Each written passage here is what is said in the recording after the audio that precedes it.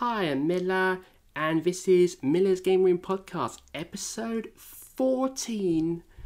The big one for it's going to be fantastic today because I've got a lot to talk about. A bunch of gaming stuff, things about what I've been playing, mainly America 8 DLC, and also I decided to choose for today's topic will be about visual novel localizations that I'd like to see. So that's going to be cool.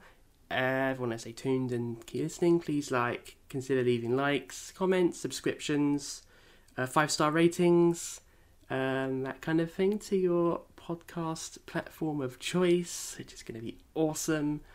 A couple of quick updates. I'm going to start adding timestamps to videos, especially for each section, but also for triggering sections, as well as spoilers. Like there's one today about Hogwarts Legacy, just as a heads up, which I will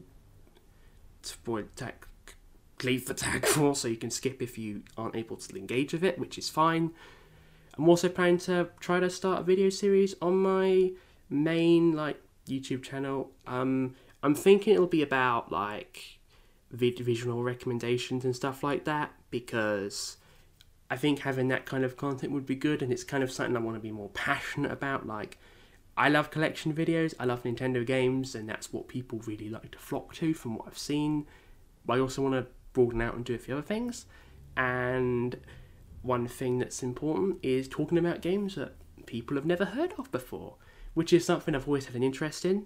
The comments I got on the video, which I really appreciate, by the way, for my 3DS and Switch collections, of along the lines of, you have good taste. These are games I've never heard of. And it's it's why I talk about them.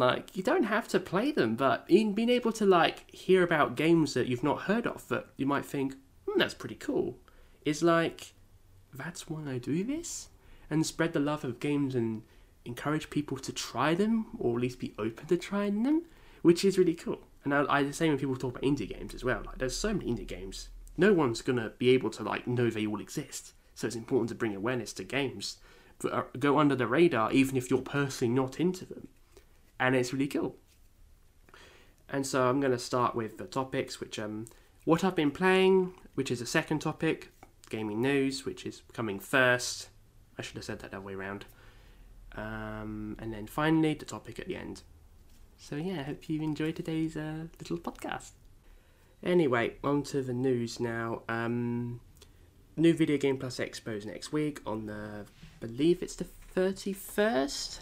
Yes, it's on the 31st at 3 PM GMT and translate to your local time zone, so that will be interesting. I'm looking forward to that. There'll hopefully be some good stuff there, and I don't really have any predictions. I think I might have talked to predictions last time, but I don't really have any that I can think of off the top of my head, but I probably did them already last time. To start, we have Mario Kart 8 DLC is now out. There's Wave 1, which includes the 8 courses Nintendo shown, which include Coconut Mall. So Coconut Mall and Choco Mountain, the courses from Tour, and I'm going to talk about my impressions of them in what I've been playing, because I have played them a bit. But that's the thing, if you have a pass, may as well get the pass. If you can get it at a discount, that'd be good, because the place I got it from was a UK retailer, and they had it for £16.85, which compared to what it goes for on Nintendo Shop is basically a saving of £10, which is worth it. So look around on eShops and stuff before you get it if you haven't already. Next up, we have the Switch system update. Version 14.0 was released the other day, and it adds 2 very important things that the Switch should have had since 2017. Folders and Bluetooth improvements, allowing usage of the volume buttons on the Bluetooth device, among other things. And with folders, you can put your games into folders, which is so cool. And I'm glad it's finally there. And I was able to sort my folders out and actually put games in more than one folder. So having VNs in one folder and having cross genres. So I've got my own little Timmy folder and can have the VNs in there, that kind of thing, which is cool. So I like that. Next up, there's Yuji Horii, the creator of Dragon Quest, actually accepted a Lifetime Achievement Award at their 22nd Games Developers Choice Awards in San Francisco on the 23rd of March. This award recognises the careers and achievements of a developer who has made an indelible impact on the craft of game development and games as a whole. Yuji Horii accepted the award over VideoLink, and I'll read through what he said because it's interesting. Hello, Yuji Horii here. Thank you very much for choosing me to receive the prestigious GDC Lifetime Achievement Award. When I was little, I loved to read manga, and throughout middle school and high school, I dreamed of becoming a manga author. In university, I joined the Manga Society, where I drew my own manga, helped professional artists with their manuscripts, and provided illustrations and articles for magazines. Even after graduating from university, I worked for a while as a freelance writer, but then something happened that changed everything, the arrival of the home computer. I first read about computers in a newspaper article, and I was absolutely fascinated with this new invention. I went out and bought one right away. I'd always liked maths too, so I quickly got to grips with my new toy. I taught myself how to code, and started making my own games for fun. It just so happened that Enix, now Square Enix, were running a game programming contest around this time. I put one of my games forward and won. That's how my career in the games industry started, and it's continued for nearly 40 years now. I won the contest with an action game that I made to amuse myself. However, I was more into adventure games at the time, so that's what I decided to make next. A game where you progress through the stories you play, with murders occurring one after the other. The Portopia serial murder case. In Portopia, the person giving you the "what will you do next" command prompts is actually the murderer. That twist got me a lot of good reviews, and a lot more requests to make new games. One of the fantastic things about computers is their interactive nature. You just have to imagine what a player is going to do, and then program the system to react to it. I really enjoyed that kind of systematic storytelling. I also loved RPGs like Wizardry and Ultima, where gameplay followed the rails set down by the story, so I made my own version, Dragon Quest. To me, Dragon Quest was like a manga, with the story unfolding through short conversations. It was like a manga that you could play on your computer. My team and I are currently working on the latest installment of the series, Dragon Quest XII, as well as a lot of other titles. I hope that everyone around the world enjoys them as much as you did Dragon Quest XI. We'll have more announcements for you soon. Also, some people have said that apparently this is hinting at unannounced games, but newsflash, game development studios develop unannounced video games, and a lot of them don't actually make it to the announcement stage for various different reasons, so don't read too much into that. Just saying. Alright, I need to preface this next section because I'm acknowledging the existence of that fucking video game. Just a heads up, this is the Hogwarts Legacy bit, because I haven't talked about it on the podcast, I haven't actually stated where I stand, like, here, like I've talked about it on Twitter and other places, and it's like, I haven't put it here, and I don't want to acknowledge it, but I'm going to do it now while it's been brought back to relevance, so just a blanket trigger warning for transphobia, and discussion on gender-critical feminism, but no, like, heavy details, because like, I've given, like, I'll talk a bit about what they've done, but not in detail, if that makes sense. Because it is triggering and bad, but I'll leave some links in the description, so if people want to read up for themselves, and I encourage you to do so, especially if you're, like, not clueless on the whole thing, I would recommend it.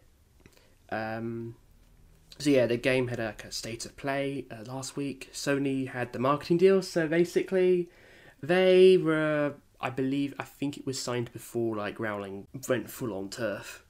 And, because yes, something like that, Rowling's a turf, in case anyone didn't know already. That's something that more people need to actually know and care about. But, yeah, the game was announced, launching this holiday, now coming to Switch with new details, which, for the most part, I didn't care for. I was actually off social media the whole evening, because I didn't want to be like, I don't want to just have this state of play and see all these tweets in my feed now into, like, even still on YouTube, because I kept seeing sites like GameStop being like, here's all the news from Hogwarts Legacy. I'm like, fuck off. And yeah, so it exists. It's not been cancelled. Its existence was leaked years before its announcement. So developed by Avalanche Software and Warner Bros. So yeah, as I mentioned before, Rowling's a turf. Produces regular hate on Twitter. An anti-trans essay on her own website, which she did in like June of 2020 or something like that, which is basically regurgitating dog whistles. Attacking legal reforms for trans people in the UK. TERFs are a cult, it's known for their behaviour. There's currently an ongoing documentary series being put onto YouTube by Kaylin Conrad. It's worth watching that. It's really long, but it's basically shows it firsthand, and it's very triggering, but it's worth watching. So I'll link the first part in that. There's 3 parts. There's third part at the time of recording hasn't been uploaded yet, so I'll link to that. I'll also link to an article that was also on GameSpot that was written the day the state of play went up. Like, it was published the day it went up, but it was written for that day by like a trans woman discussing at length about it. I've lived on Turf Island, so I've seen the harm it's caused firsthand, so including the Bell versus Tavistock case, where young people had their access to puberty blockers taken away on the NHS, even though it was already prohibitively impossible to access in the first place, whereas if you weren't referred by the age of 7, there's no chance in hell you'll get seen and be put on them before aging out, which is basically state-sanctioned conversion therapy. And then senior UK politicians actually listen to them. There's all these turf groups do hate conferences. Like, at the time of recording, I had actually attended a protest the previous night where a hate group came to my city and they started, well, they produced hate and they came to protest, and it was lovely. 200 people showing up, and it was incredible to protest these cunts, basically. Fuck them.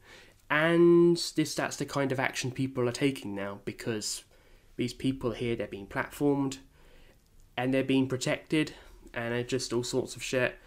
And also there was a different conference by a different hate group where a video had actually resurfaced where a trans woman faced absolutely horrific abuse. Not going into detail here, but it's basically a cisgender man going to this woman and confidently asserting lots of abusive shit and acting as if he's 100% in the right. And it's just incredibly fucked up. Fuck him. He's a cunt. All these turfs are cunts as well. And also, oh god, yeah, I'm gonna move on from that, but I'll leave links in the description because I strongly suggest you read them, because, like, to quote what was said at the protest last night, things like trans women are women, trans men are men, non-binary people are valid, turfs get off our turfs are my favourite, you're a bunch of wankers. Just chanting that to this conference, they're inside, and those cunts just decided to close the window and even get their phone out and film, even coming out and film as well. And then another person from a hate group, which is notorious already, came and tried to incite violence. And yeah, these people are cunts. And I don't make no apologies for being offensive about them, because they're bigots, they're not left-wing, and these are the kind of people that Rowling endorses.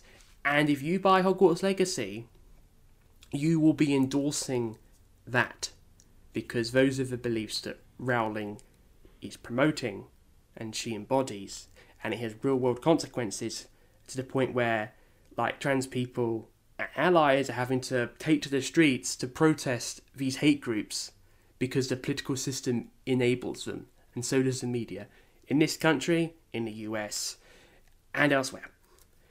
A couple other things. The lead designer of Hogwarts Legacy was also shown to run an anti-social justice YouTube channel, including defences of John Lasseter and Gamergate, which I'm not getting into, but there exists. That was exposed, and apparently Warner Brothers had no issue with it, which is a lot considering that they were basically saying Rowling's entitled to her personal opinions on what she wants to say about things, like something like that. Basically defending a bigot. And finally, as for the game itself, the plot was revealed to have a very bad anti-Semitic trope. So, content warning for anti-Semitism briefly. They said, oh, it's about suppressing a goblin rebellion, which is anti-Semitic. And this idea of kidnapping children is also anti-Semitic. On a related note, TERFs are also anti-Semitic, and also bigoted in quite many other ways. So, I'm going to end this bit by going, I can't stop you from buying it, but I will judge people for buying it. And I don't care. Like, some people are like, I can't tell you what you're buying, but I'm like, as someone who is very aware of how the harm is impacting human rights more generally, I'm like, the very least you can do as someone who's interested in games is not buy a fucking video game. If you want to get it, pick it up a second-hand copy. They will exist. They will go to places like CX, GameStop, you name it. They will be in there. Just pick them up there. Or the other alternative, you can't access that, to pirate it. And then just play it quietly, not make a big deal out of it. It's fine to have nostalgia for Harry Potter, but it's also good to acknowledge that I liked what it was in the past, but the creators turned out to be a bigot, so I'm not going to support them anymore. So, and that's the mature and compassionate approach to take in respect to human rights. So, fuck TERFs, trans rights, fuck bigots. Right, that's out of the way. So the episode will be much less triggering for anyone out, but I'm getting it out there. So, yeah. Moving on to the more positive stuff.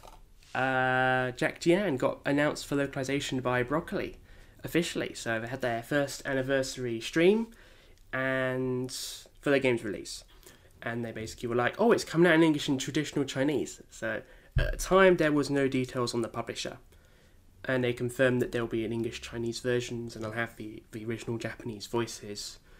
This is a game by the Tokyo Ghoul creator, and the developer Broccoli made Utar Pri, Kamigami to Azobi, Galaxy Angel, and some other stuff. The story is basically Kissa Tachibana, the protagonist, basically joins an all-boys drama school but has to pretend to be a girl. It's one of those stories. I did see more recently that the Chinese publisher was confirmed to be GameSource Entertainment. They had a post on their website where they basically had updates on titles they picked up. They picked up Shuin no Verche as well, which is an Automata VN in Chinese. So these are not English, but it shows it's likely going to come west at some point, which I felt confident with anyway, because it looks like the kind of game that could bring people into the genre, especially if it's like a really like crying game and stuff like that, where it's more plot heavy and emotional. Because, like, especially Axes will go, oh, this game is plot heavy. I want to localise that. Even though, to be honest, I think Idea Factory will. They also picked up Ethereal Fantasy on Dark from HuneX and putting it out physically on Switch, because that game is digital only on the Switch in English and Japanese, even though you can get it physically on the Vita in Japan. And that was interesting. They also picked up Pia4A 1926 and Amnesia Memories Switch version. So this company, GameSource Entertainment, will pick up Amnesia on Switch. But Idea Factory won't release the Switch version of Amnesia in the West, even though, translation-wise, that's virtually done. Like, obviously there's cost to get it submitted and reapproved, but it's a perfect chance to release it and get a physical copy and maybe gouge interest to release the fan discs here, because there are like 3 fan discs also on Switch that are not released here. Yeah. Finally, there's a few more like visual bits which I'll go over. There were some announcements on the Automata Western release side for Otome. Kimi wa Yukimani Konegayu is now officially titled Winter's Wish Spirits of Edo in the West. So it doesn't start with C, so it won't join the ranks of Café Enchanté, Cupid Parasite, Code Realized Garden of Rebirth, the other 2 Code Realized fan discs, Color X Malice, and Color X Malice Unlimited. That's 6. What's the last one? And then there's also, if you consider B and D, there's like Buster Fellows, Bakamatsu Renka Shinzengumi, and Dairoku. So all those can be like, have a game at the end of the alphabet, not 9 massive games at the start. So that's good, purely on that merit alone. And also the game looks great too. Anonymous Code got dated July 28th for Japan, PS4 and Switch. Long awaited game, if you're into the end, especially science adventure series, that's good news. It will likely come west next year, I think, because they've been releasing the other games here, like Robotics Notes Elite and Dash came out last year. Chaos Head Noah will get released for the first time this year as well, so it makes sense for Anonymous Code to be released next year, which I'm really glad. And finally, Prototype have decided to port Summer Pocket's Reflection Blue to the PlayStation 4 in Japan, which kind of weird, because they've not actually done a PS4 port for anything for like almost 3 years now. I'm guessing because the Switch is much easier to port to, it's the VN handheld, people will buy VNs on there.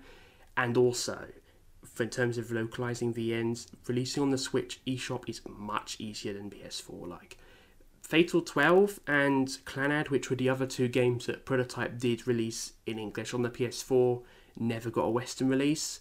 Oh wait, no, they got a Western release, but only in the USA. Literally the USA. It got a release like nowhere else. So it was actually kind of pointless releasing it, to be honest. Like, because I get the perks of digital, because it has its perks, but only releasing the digital shop on two areas on a console that's difficult to kind of change regions for is bad.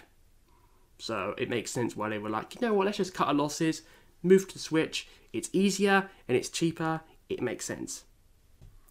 Alright, now we're going to talk about what I've been playing, and it's mainly going to be focused on the Mario Kart 8 DLC, the hotly anticipated Wave 1 of 6. Well, more content for Mario Kart 8 isn't a bad thing. So, let's start. I'm going to start with the highlights. So, first off, the music's great as always, which is to be expected for Mario Kart. Hot take, but that's true. There are some great courses. I'll go over some of my favourites. Paris Promenade was quite nice. The aesthetic was really cool. And I like the tone as well. And I saw a lot of people have said like doing the last lap backwards is a really cool little twist. And bear in mind, I've not played Mario Kart Tour, so the tour courses here are all new to me. There's Tokyo Blur as well, which I like the setting, which was unique, and the fact that each lap was different. But I did kind of find the course a bit meh in terms of actual design, but still one of the better courses. Ninja Hideaway. I fucking love Ninja Hideaway. Like, it's so non-linear in its approach and design. You can... so many places to choose from. You can either go up or go down. It's a really challenging course. The atmosphere is so cool. You can, like, glide and that. It's so cool. And it's just really unique, and I love it. And it's probably one of the best in Mario Kart 8 altogether, actually. Especially when you consider, like, their shortcuts, and you've got to play the course multiple times to know the shortcuts and know what route's best for you, and it's really cool. It's also, like, I'm glad to see Coconut Mall back. I liked it overall. The only thing that's a bum note for me is the fact that the Mii car boats at the end were replaced with Shy Guys in cars, and they don't move. So that entire part of the course is now really easy, which is honestly, like, I don't like it as much. I even played Mario Kart on the Wii. It was like, even on the 3DS as well, you could, when you get there, you could even see like the Miis in your cars, the very Miis that you have, but you've designed rather default Miis, and the charm of that is no longer there, sadly. But it's still cool to see it back and play it online, because that course was incredible to play online in Mario Kart Wii, incredible to play online in Mario Kart 7, at least until hackers ruined the online. But otherwise, yeah, it was really cool. Other retro courses, Choco Mountain was nice. Sky Garden, I love the atmosphere for that. It's really cool. I can't remember what the other two are. Oh, Shroom Ridge and Toad Circuit, which they're alright. Like, they're my least favourite courses, but they're also the two where the visual issues that people have pointed out regarding Mario Kart 8 Deluxe DLC is really apparent. Like, the grass for Toad Circuit is literally like one texture, and it looks really bad, even compared to the 3DS original. The 3DS original has got better textures than Mario Kart 8 DLC, which is pretty bad, to be honest. Aside from the sky, like, the sky's got the sun effect, which is nice, but otherwise it's just a bit... it looks bad, and it needs to be fixed, basically. It's just, yeah. I think Nintendo does need to go over it with another patch and just fix it. Just fix those courses and improve the visuals. Especially for Toad Circuit and Shroom Ridge, really, really need it. Maybe Coconut Mall as well, but that's definitely in terms of one of the better courses in terms of the visuals. I think the rest of them are fine though, but you know, cool is more, and I'm glad to see it. And I'd also like the fact that if you play online, even if you don't have the DLC, there's still a chance you'll be able to play the courses too, which is really cool. And right now, most people are like selecting the course, so you will be able to play the courses if you like get a DLC and play the courses. As for other games, I've started Steam Prison by Hune X. This is an Otome game by a different developer, so not Otomate, and it's basically you're a person that's basically a woman, like, I forgot her name, was, you start off in like the place called the Heights, which is basically posh society, and then your parents get killed, and she's framed for it, and she gets sent down to the depths, which is basically, it's kind of steampunk in terms of its setting, but it's also kind of like classist Victorian Britain. That's kind of what it reminds me of in a way. Like, it's basically like if Code Realized was darker and more steampunk, and there's a lot more choices, which is what I'm getting so far. I do like it, but I do need to play more of it. But I think having an Otome game that I like, that isn't Biotomate, and isn't crap like my Horse Prince, would be cool. Because there needs to be more of them, and I want to play more Otome games on the Switch before I start making Otome recommendations, because a lot of mine are only for the Vita and PC, which, while they're great platforms, in terms of the most current releases, I'm quite behind, so I want to get through these, like Steam Prison, and try to get a couple of the Otome ones done, and maybe a non-Otome one as well. And there's increasingly a number, like, I want to play Jack Gian ASAP when it comes out, for example, so I can play that, and if it's good, I'll be like, yeah, play Jack Gian by Broccoli. You might get Utapri if it sells well, maybe, you can beg, you can try, but you should buy the game. So, yeah. Other games I've been playing, I actually, like, now I've got a TV set up, I can finally dig into console games I missed. And one I tried the other day was Uncharted. So the very first one for the PS3, Drake's Fortune, which is a lot better than I expected, actually. Like, I find it interesting playing this game, originally released in 2007, like 15 years later, because I can kind of see the building blocks for the kind of Western AAA, like live action, high budget, very fixed, and that kind of thing. It was really interesting. The characters are quite likeable as well. The setting as well, like the voice acting's good, and I like how it's a mixture of like action adventure sequences, like the car scenes where there's a chase in the car, and the boat as well, where you ride on a boat, as well as like puzzle sections where you got to do basically parkour to go across ledges or get into a building and stuff like that. And the other section is shooting sections, which are kind of cool. Like, I've not actually played a big budget shooter like this for quite some time.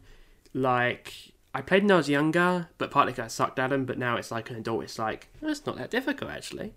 And yeah, only thing I'm, like, I don't like it when it's too much, like, shooting and stuff in a row, like, oh, I've got to fucking stop again to shoot other people, like, because there's assassins, and you've got to go after Nathan Drake and the allies, like Elena, and it's good, and it's, like, it's interesting that I play it, and hope I might finish it. It's not too long, and I don't want to overwhelm myself with, like, lots of more, like, text-heavy stuff. Like, I'm playing Steam Present, but unless I move to something else, that will be it for now. And get as much of it done as I can early in the year, because late in the year, when Xenoblade 3 comes out, I will be all over that, basically, probably for a few months, because, well, it'll be a massive game if all goes well, and I will hopefully love it to pieces. So, get as much of it done now, get all the VNs and stuff done, or all these backlog RPGs, platformers and stuff, because there's a couple of, like, non-HD games I want to get around to playing, because I've got some on my shelf, and yeah, it's going to be interesting. Alright, on to my final topic for today. As I mentioned at the start, I am talking about what games I'd like to see localised in terms of visual novels, because I chose this topic because Broccoli announced Jack Gian in English properly, and I felt it was important to kind of highlight games I want to see from devs that have a Western presence in terms of VNs, and VN devs that don't. And I've tried to pick a mixture, like Otome, Busojo as well, and also games that have been fan translated and games that haven't. So I've tried to pick a mix of also games that are likely to happen and games that aren't, if that makes sense. So I will get started. There's like 10, and then there's a 11 and 12, which are kind of technical, but I'll get onto those. So the first one is Broccoli related, actually. It's Utano Prince Summer. It's the Idle Otome sim. A lot of people know what it is because they've got the anime, and then they've got Shining Live on mobiles and other stuff, which I don't follow because I don't really care for non-VN stuff if it's not VNs, because I play VNs, so I don't care for the anime stuff, even though it's important to kind of have that to broaden the appeal and make it more accessible to experience the story. But that's beside the point. This game you play as, and then this is there's loads of games, but the one that should come first is Utano Prince Sama Repeat Love. This is on the original on the PSP, and then came to the Vita, and it's on the Switch as well. If it came west, it'd be for Switch. This was you play as Nanami Haruka, a composer who got into Saotome Academy and basically defined a boy, shape him into an idol, get a record deal signed. There's music gameplay, it looks really cute, it's quite lighthearted, and apparently it's really good for Japanese. Like, I actually have a copy of this on the Vita in Japanese, and I'll play it to practice Japanese when I've got enough knowledge, which will be common for basically almost all these games. Like, if I do know enough Japanese, eventually I'll get around to playing them, because some of them will not get localized, or play fan translations depending on which one comes out first and what's better quality. But I should have probably done that stuff at the start beginning, but it doesn't fucking matter now. Next one is Clock Zero, Shuen no Ichibu EX Time Devote. That's the Switch version. Because, this game is quite old. It came out in 2010 for the, get this, the PlayStation 2. Yes, in the West, where we got FIFA and similar crap, Japan was still getting VNs. And even Prototype released a VN in 2010. I mean, even Buddy Broccoli released PSP games in 2016, so Japan loved their old consoles because they don't move on as quickly. So that's why you get loads of PSP games coming out late in life that they didn't come to the West. Same with the PS2, but they're releasing PS2 RPGs in 2010 in Japan as well. But that's beside the point. But it's ported several times. So PS2, PSP, Vita, and Switch. And a lot of people like this game. It's really requested. It's Automate, so I'd hope it actually will come over someday. But if not, I heard this one's also pretty alright for Japanese if you're learning it, but not straight away. This one's got a kind of an interesting setup because your protagonist is Kaoru Nadeshiko. She's actually 12 years old, but there's two kind of sides to the game. So in the daytime, she goes to a school with wealthy people, but at night she dreams about being in a ruined version of the world, and she's 10 years older, and her classmates are there. And it's like a transfer student named Kaido Takato comes to class, and she gets involved in an after-school extracurricular club, which they call Clock Zero. There's elements of science fiction. There's some tears to be shed, basically. Kind of thing that I think would probably resonate quite well in the West if it ever came over. The Switch version's got the most definitive experience. It's got new content, and I want to see it, basically. It looks really cute, and it looks like something that... Because I think with Automata, a lot of their classic games have fan discs, and a lot of these fan discs don't come over, like with Amnesia and Nord 9. Code Realize, Color Malice, and PS4 are the exceptions, basically. But, maybe Kiwi Parasite as well, because there's been a fan disc announced for that, which could come over, but I'm not getting my hopes up, because, it's a fan disc for an Otome game. But that's, kind of keep my hopes up, and all this content on one cart, it'd be incredible. Put it on Steam, it'd be great. White Apple 2, I've already talked about this one, but basically, Love Triangle, Act Plus's most critically acclaimed visual novel that isn't Utaro Armano. Very sad, very tragic, very cute and heartwarming at times as well. Fantastic characters, fantastic character development. I'm hoping to talk about this more in its own video, like I mentioned at the very start, where I actually go over this and why I like it in more detail. There is a fan translation for this.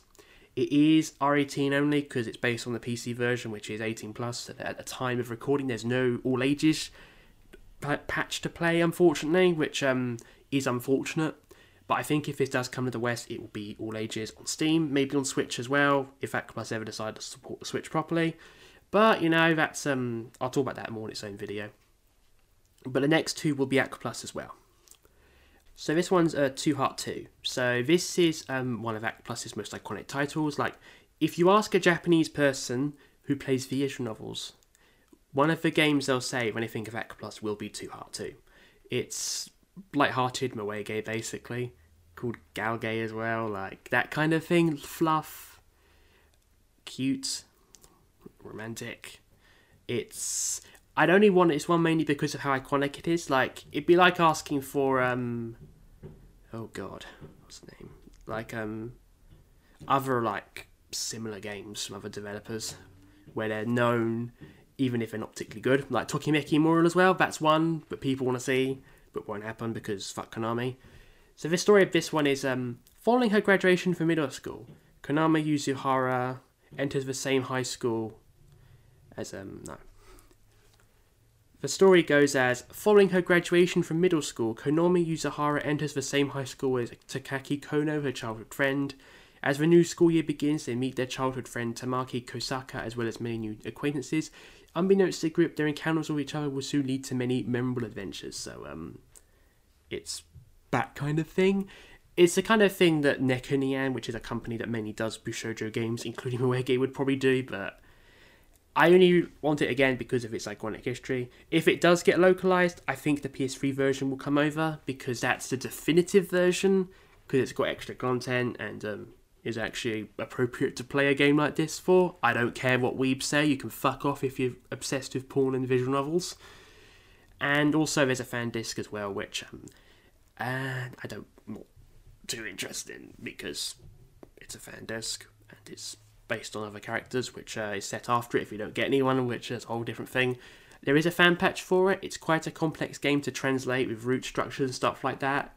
And this patch is for the X-rated version, which for reasons that I hope is obvious by the name X-rated and the fact this is a galgay, I hope it's obvious why I don't want to touch that. Like, I want to play the game, but I'm not that desperate I'll play a fan translation of it. I'll just play the PS3 version when my Japanese is good enough if it doesn't come over, because that's like, it's cheap, it's affordable, and it's accessible. So, good enough for me. Kind of a similar deal with Tears to Tiara. That got remade originally on PC, and then was remade for the PS3, and then ported to the PSP. That's got superior story, superior gameplay. That's the version to get, that's the version to play. That's what I want to get. Not touching PC fan translation, because that exists as well, but I'm not touching it. And it'd be nice to have that piece of history as well, because that is kind of another iconic game in Aquaplus's library. And we got the sequel as well. Like, Atlus released the sequel, Era of the Overlord, on PS3 years ago. So it'd be cool to see the first game get released here as well. There is an anime adaptation of it as well, which from what I hear is pretty good. So that exists, so at least we got it in some form, but the visual will be nice too. And yeah, also, I've got lots more now, which are starting to lean more into unrealistic, so probably not going to happen, with a few exceptions. First up, Kenkabacho Otome. This is Spike Chunsoft Otome, and if you're in the Otome game community, you will know exactly what the history was of this one. But I'm going to bring people up to speed, because a lot of people won't know. So, this is a spin-off of the Kenkabacho Otome series. Like, only one of those got released in the West on PSP, and it was a brawler released by Atlus, so it's a completely different genre. And kind of like Jack Gian, it's basically playing as a woman pretending to be a boy to get into an all-boys high school, and her identical twin brother requested it, so yeah, there she is playing the role of the game. Like, we got the manga as well. Like, the manga came over under the name Kenkabacho Otome Girls Beats Boys, and as a result of Kenkabacho Otome, I ended up getting a fan disc and a second Rumble game, all for the Vita in Japan, all exclusive. So the story with this one is when Spike Chunsoft first started self-publishing in the West, they did a Twitter poll, and they chose 4 games and were like, hey, what would you like to see in the West? It's either for the West or on Steam, but it doesn't matter. It's still an English release, because you're not putting something on Steam unless you're releasing it in the West, or you don't care about the West. And they chose 4 to 8 should be a scramble, which we did get, by the way. Sharon the Wanderer, which we also got Sharon the Wanderer 5 on the Switch and PC. Way of the Samurai, and we later got, like, that game, Katana Kami, other stuff. And Kenkabacho Otome. And what happened in the end was Kenkabacho Otome won the poll. And so it put Spike Chunsoft in quite an awkward situation where they said we might localize games that won the poll, and in this position of having this niche game, compared to all the rest, it was quite niche, winning a poll, and then people asking if they've won the poll, aren't you going to localize it? And then they just refused to comment. They were like, I can't tell you, I'm sorry. There were like former PR staff. I think one of them, Ariane, used to work at Idea Factory when she was at Spike, and then moved to Sega, and was in this awkward position at Com where people were asking about it, and she couldn't answer because it would break her NDA to do so. It's standard. And they were cool, because you don't want to piss off people like it was in a capitalist hellscape. but it put her in a position where Spike Chunsoft were hoping it would go away and people would stop asking. But yeah, the PR staff would have to kind of fend these questions off, and it's not an enviable position, to put it nicely. I believe what happened behind the scenes is that it was basically, when you start opening a localization subsidiary, you do tend to go through growing pains. And I think this was one of Spike Chunsoft's most public growing pains, where basically I think the poll was intended as part of 428's marketing plan. Like, all along they wanted to localize 428, and that was what it was most likely the intention of the poll, to kind of hype people up for 428. And they didn't actually expect Kenko Bancho Otome to win, and then when it won, it caught them off guard. That's what I think happened. Especially in when interviews when they were asked about it, it was like, oh, we think it's quite niche. And after Kenko Bancho 3, the PSP game I mentioned earlier, bombed in the West, we decided let's not release those games anymore. So in other words, they're comparing apples to oranges, but yet you still put it in a Twitter poll. And now people are asking for it, you're going, maybe not. And it's like, I get the reluctantness to localize Otome, which is a recurring theme with Japanese Otome companies, by the way. But it's still not a good look to even put the possibility forward if you're not actually going to seriously go through with it in the first place. And they've never directly been honest about what happened. Like, it's basically, this happened in 2016 with 2017-18 when people were asking questions, and then at this point, the Vita's dead. People have, I'd say, moved on, but still kind of hold that grudge, if that makes sense. Like, if you're an Otome fan, you will, at the time, you will remember. I was a bit pissed at it as well, because, it's fine if you don't want to localize it. It's fine if you can't localize it, especially things like licensing issues that can make things really difficult to bring over. But if they still fucked up, it's still you still cause a needless bridge burning and annoyance, basically. And it's just, it could have been completely avoided, and they needed to learn from that experience. And to their credit, I believe they have, because since then they have not done anything like that. They've generally been we'll only announce things which we're going to bring over, and picking up stuff, which is a good thing. And honestly, I'd prefer it that way. I'd still hope they go back to release it in English someday, because that would be really cool. But it would need to be ported to Switch first, or even PS4, PS5, so someone can actually pick it up, or at least license it to someone else. The game deserved better, basically. Fate Stay Night's the next one. That's iconic VN that most people will know exists because of the Fate IP, which is, well, probably one of the most noteworthy VNs to never get an official English release, despite its popularity. Features action battle scenes, as extensively been fan translated, was translated ages ago and then we refined in 2019. Even it's been patched on the Vita as well. I'll probably end up playing that if it doesn't come west, which I don't think it will at this point.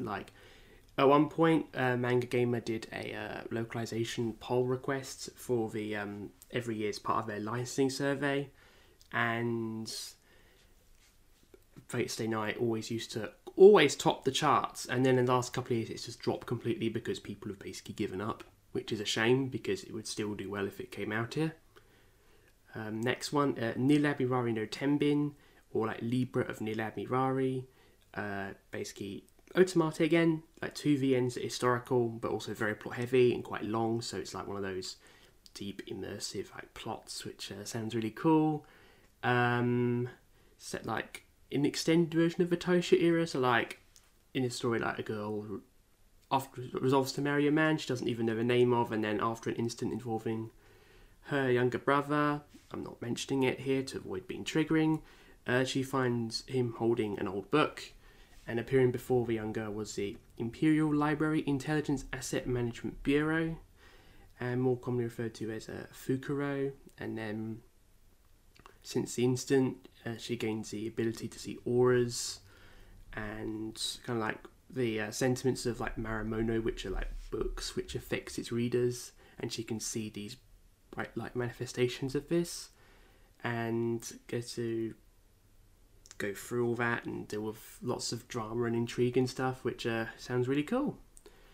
This did actually get a Chinese release, or at least the first game did, because Game Source Entertainment, the same company I mentioned earlier, did release it in Chinese. So hopefully that means it might come to the West eventually as well, because it looks really cool.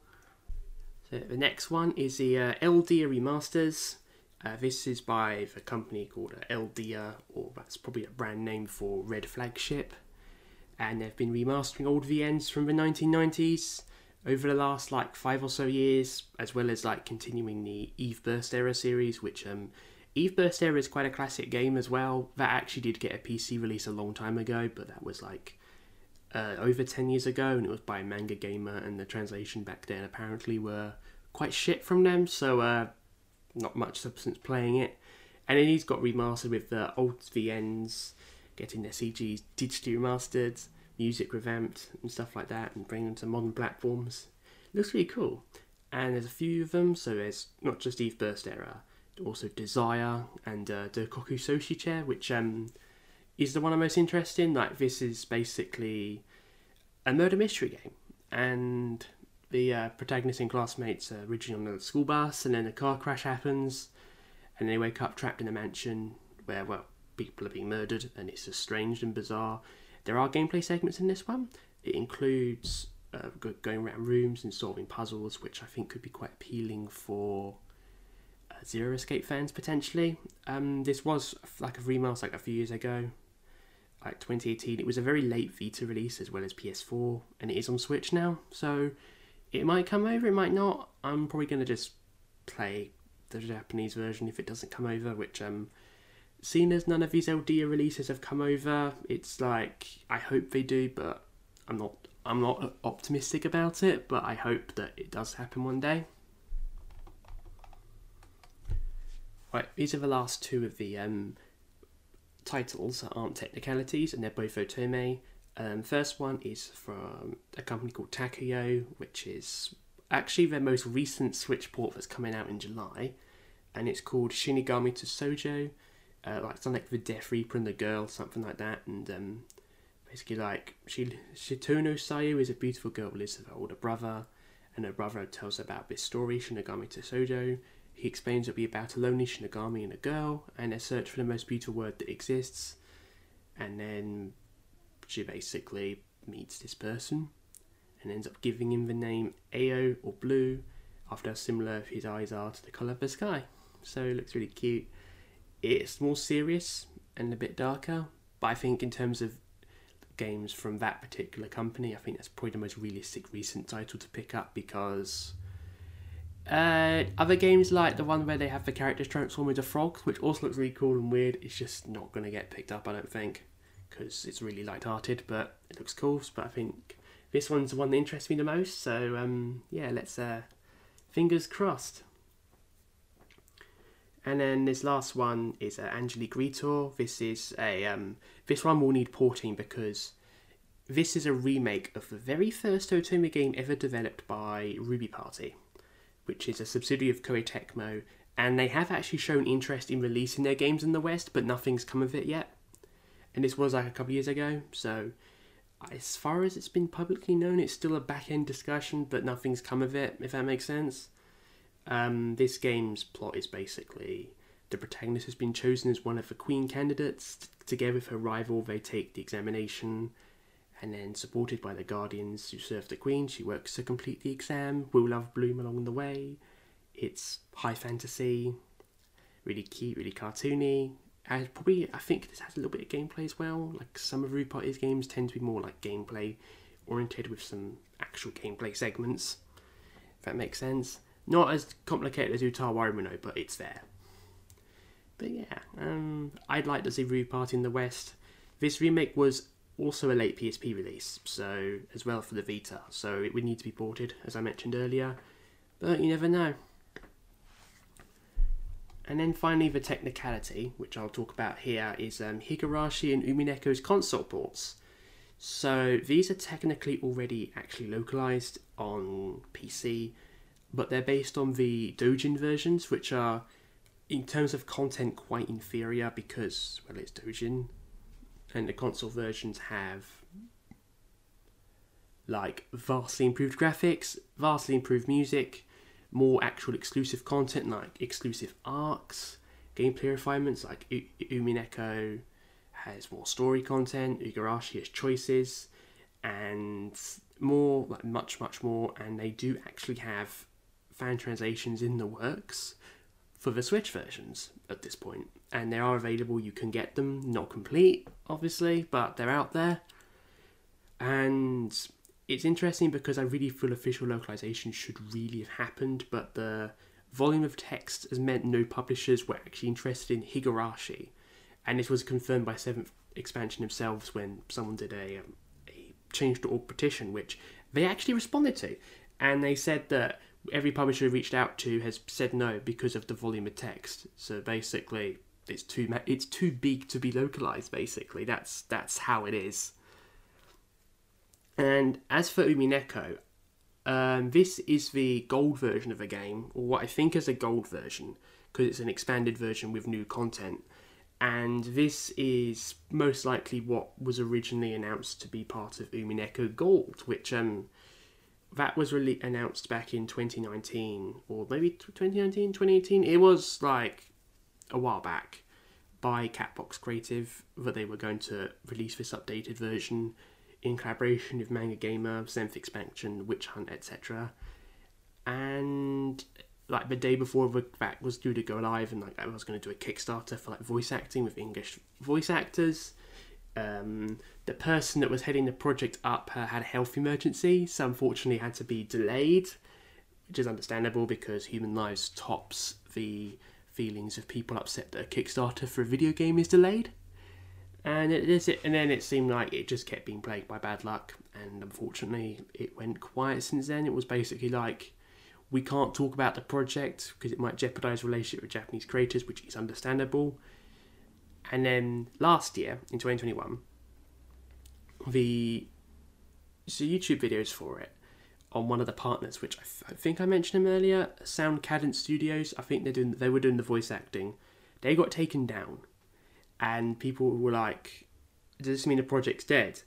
And they were like, "Oh, we can't talk about the project, but we don't have control over this YouTube channel." But let's be honest, the project is probably dead at this point. If you've got no updates after so long, then it's easy to conclude that the project is dead. And that's basically why the best option to play Umineko Gold is to play the fan translation now, which kind of sucks, because like, it's a shame that what happened, but that's why it's like a technicality, because you can still play versions of Higurashi and Umineko officially, but they are just missing content, and it's like, I want to actually play the versions that have the most complete and definitive experience, and I'll probably end up playing the patches for these, because I don't think Higurashi and Umineko will be import friendly for a Japanese learner with not much language skills in comparison to how complex the metas are. But you know, it's just one of those things. Anyway, I'm going to finish the episode here. Thank you so much for watching, listening, liking, commenting, subscribing, boosting algorithm in many possible ways that you can on your platforms of choice. And stay tuned to more episodes of the Miller's Gaming Podcast, episode 15.